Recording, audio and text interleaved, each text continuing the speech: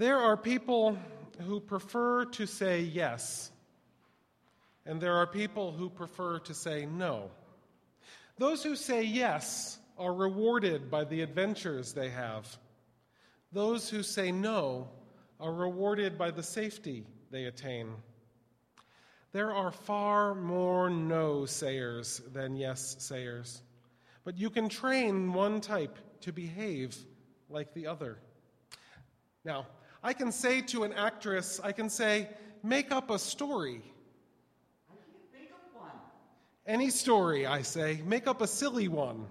I can't. She despairs. So I say, suppose I think of a story and you guess what it is. And at once she relaxes, and it's obvious how very tense she was. I've thought of one, I say, but I'll only answer yes, no, or maybe. She likes this idea, and she agrees, having no idea that I'm planning to say yes to any question that ends in a vowel, and no to any question that ends in a consonant, and maybe to any question that ends in the letter Y. She can now invent a story easily, but she does not feel obligated to be creative or sensitive because she believes the story is my invention. She no longer feels wary, open to criticism, as of course we all are in this culture whenever we do anything spontaneously. It goes something like this. Has the story got people in it? No. Has it got animals in it? No. Has it got buildings? Yes, as an aside. So I'm having to drop my rule about the consonants or she's going to get too discouraged. Does the building have anything to do with the story? Maybe. Does it have airplanes in it? No. Fish? No. Insects? Yes. Do the insects play a large part in the story? Maybe. Do they live underground? No. Do they start out harmless? No. Do the insects take over the world? Yes. Are they as big as elephants? No. Do they take any poison? No. Is it a gradual process, this taking over the world? No. Were there many insects? No. Did the insects gain anything by destroying the world? Yes. Do they reign utter alone? Yes. Do they destroy the world in a foul manner? No. Does the story begin with their existing? No. But there aren't any people in this bloody story, so it must start with insects. Have the insects been reigning alone in this world for a long time? So my yes-no rule's clearly not working. This is too discouraging. I'm just going to say yes all the time. Yes. Do they live in the buildings that used to be the people's buildings? Yes. And then suddenly they decided to destroy the world. Yes. And they don't die, and when they eat everything in sight, they become larger. Yes. And then they can't fit into the buildings again. Yes. And is that the end of the story? It is. It must be obvious that when someone insists that they can't think up a story, they really mean that they won't think up a story, which is okay by me, so long as they understand that their choice is a refusal rather than a lack of talent.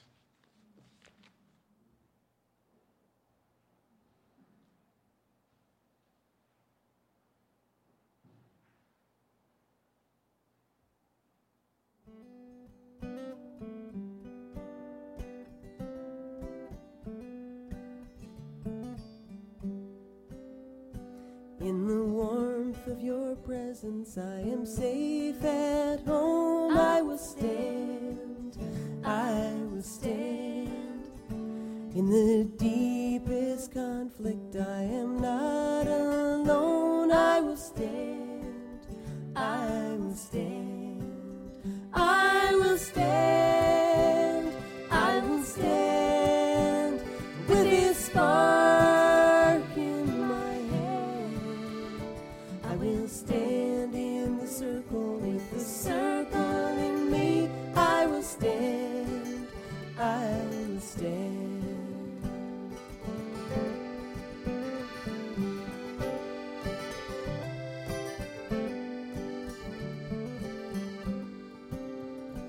I will stand in myself when I'm not feeling strong. I will stand, I will stand.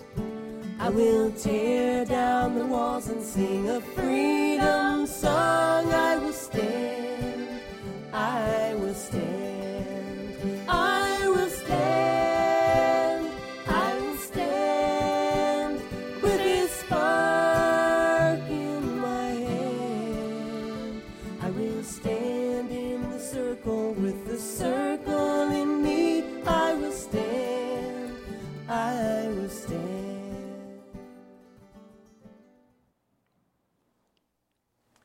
Well, I've wanted to talk with you about yes, because I am very fond of this tiny little word and all that it captures. I've been fond of it for a long time. The Sandburg poem, Yes, the People, it affirms his confidence and his hope in mankind. And the reading that Michael and Nan performed for us shows how yes can be an opening to discovery and an opening to connection. Yes holds theological meaning for me. In the meditation hymn, we sang, "If they ask what I did well, tell them I said yes to life. Tell them I said yes to truth. Tell them I said yes to love." The word yes affirms our deepest beliefs and our highest affirmations. It's a placeholder for what we hold most dear in our lives. When I was a teenager, I read a quote from Dag Hammarskjöld about yes, the role of yes in his life. And his words became a touchstone for me. Hammarskjöld was a Swedish statesman, an economist, and an author who was the Secretary General of the UN twice in the 1950s. And I had taken over my mother's copy of his book called Markings, which are his collections of his reflections, including many about his life along his spiritual journey. Hammarskjöld wrote, "I don't know who or what put the question. I don't know when it was put. I don't even remember answering. But at some point, I did answer yes to someone or something, and from that hour, I was certain that existence is meaningful and that therefore my life in self-surrender had a goal." I was drawn in by his affirmation of his sense of relationship to that which is greater than himself, a sense of relatedness that he committed to himself to even before he could give it a name. Because as a young person, I was groping to claim what I could feel carrying my life forward, but without being able to give it a name. And here I heard that similar sense in another person. It was very powerful for me. And that yes to a personal sense of a spiritual life held me for many years before I discovered that there were actually congregations, whole congregations of Unitarian Universalists who wanted to help each of us affirm what is that spiritual sense that we carry along. Another memorable reflection on yes I acquired at my UU congregation in Westport. It's the E.E. Cummings that I've shared here with you. It begins, "I thank you, God, for this most amazing day, for the leaping greenly spirits of trees and the blue true dream of sky, and for everything which is natural, which is infinite, which is yes." In the late 1990s, I learned more about what yes can mean when I decided to take an improv class. I, during that time, was in what might be called a midlife crisis. I would probably prefer to call it a spiritual crisis. But it was a time when I was actively challenging myself. I was pushing the limits of who I understood myself to be. I was going right up to the edge of certainty about who I thought I was and peering over the edge into the unknown. And so it was in that state of mind that I decided to do something really scary, something that was completely opposite to anything I could imagine myself doing. And I signed up for a 1-week intensive class in improvisational acting. To me, this was the opposite of all that I knew. The teacher was Martin DeMott from Second City, Chicago, who was famous and beloved to his students. In that class, I learned that successful improv is all about the yes. It's about giving the other actor something to hold on to, a hook, an opening, a finger pointing to a possibility. Anything could happen in the spontaneity of giving and receiving a yes. But it turned out that it is very easy to give a no, a refusal. They just happen without even thinking when a person pulls back or refuses, drops the ball. In the presence of no, you can watch an entire encounter moments before full of possibility deflate into utter silence. Being in this class, or as this class was beginning, I was actually questioning why I had decided to give up a week of my vacation to do this, having already committed to it. And my goal was simply to survive the week. I thought that was reasonable. Fortunately, within the first couple of days, Martin gave me 2 yeses that calmed me down and let me start to expand and not just survive during the week. After my first try at a spontaneous encounter, he said that my pacing and my replies reminded him of Mary Tyler Moore. Well, you can imagine how I basked in that one. She was one, those of you who remember Mary Tyler Moore, she was one of my favorite sitcoms stars as I was growing up. And then, more importantly, later he commented that as a therapist, I had been doing improv for my entire career. I just didn't know it. He was absolutely right. The most unexpected thing I learned that week was how capable I already was at giving other people yeses, affirming them, attuning with them, bouncing my responses off of them, keeping us in step together, playing with each other. After that improv class, I actually came to realize that the work I had to do, the work that I was truly afraid of, was about giving myself a yes. My reluctance and my fear rested in discovering how to live my inner life outward, to trust that I had a voice, even if it wasn't attuned, to take a stand, even if that meant letting disharmony, a dropped ball, happen in my midst. I found myself there looking over the edge yet again, because hard teachings come with saying yes to whatever begs us to say yes in our lives.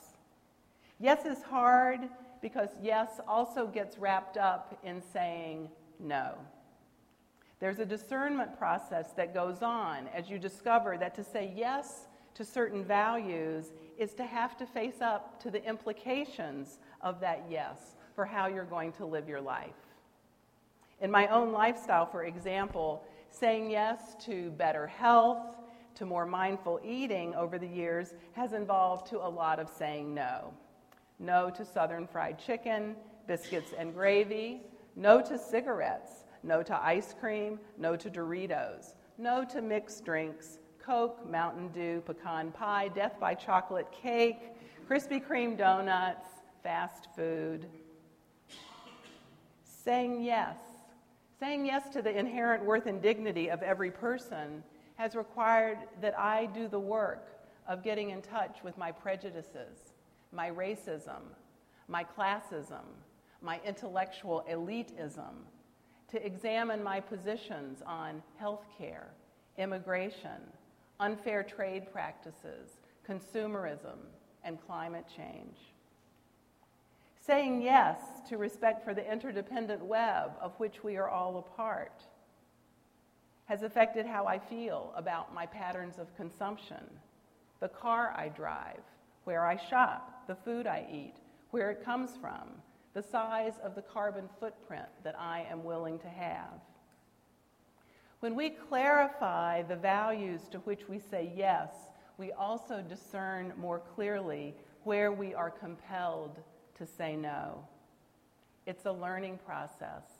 It's a reflection process on what we believe that ultimately leads us to change how we act.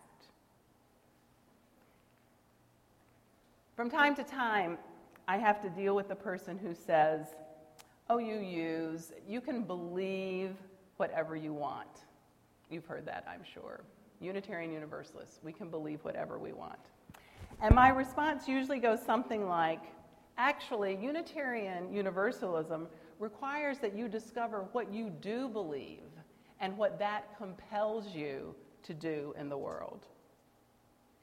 And I do think what I say about that is true, that Unitarian Universalism pushes us to affirm what we stand for with our lives.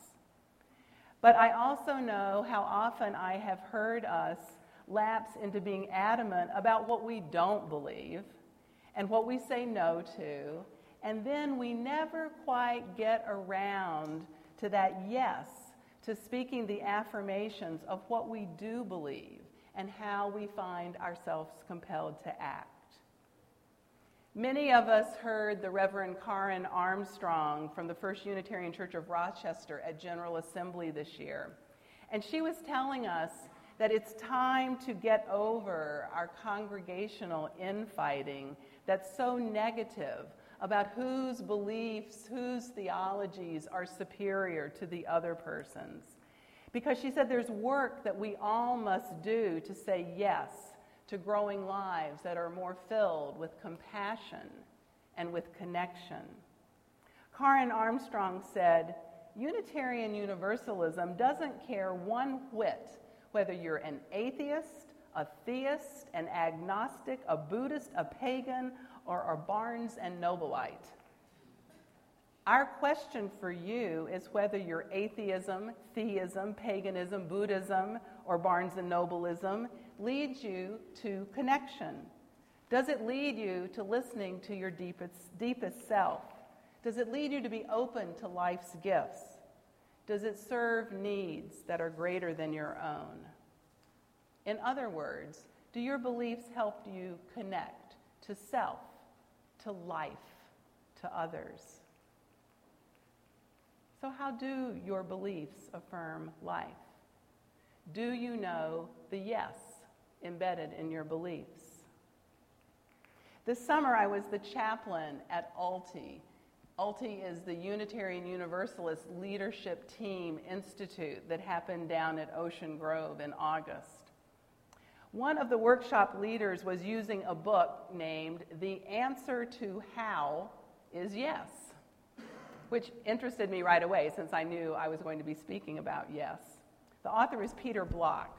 Caught my eye, and I read his book, and I actually liked his ideas about yes. Peter Block says, a life that matters is captured in the word yes. Yes expresses our willingness to claim our freedom and use it to discover the real meaning of commitment.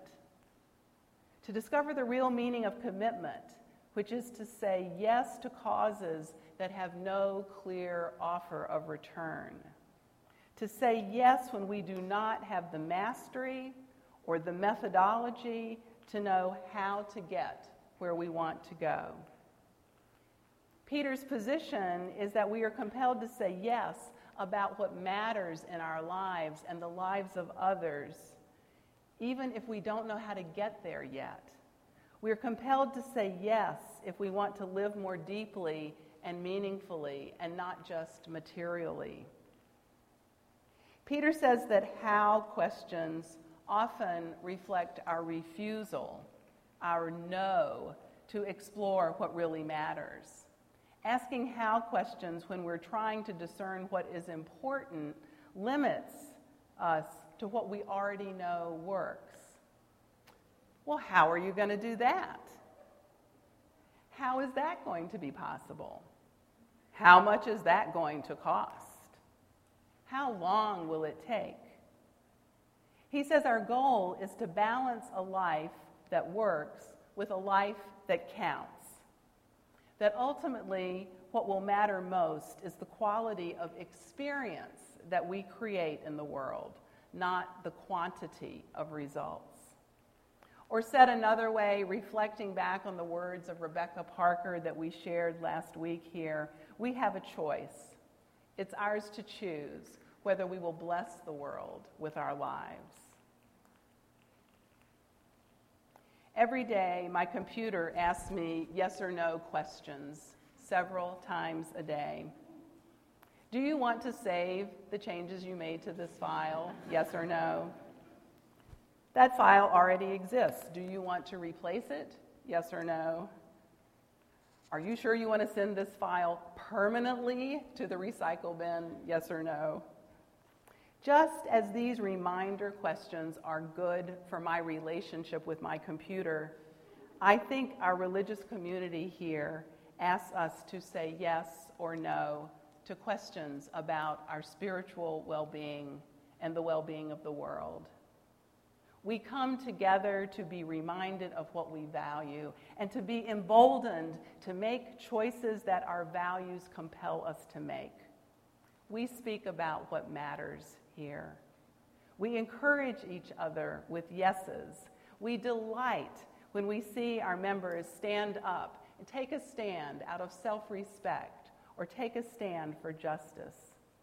And hopefully we don't shut each other down too prematurely with questions about how or refusals to play together. So as we find ourselves here, moving through these last days of September, deeper into the worship and the work of this year we have ahead, I ask that we continue to teach each other about how to live lives of affirmation and lives of hope, how to live lives that say yes. May it be so. It's time for our offering. The offering for these months of September and October is being shared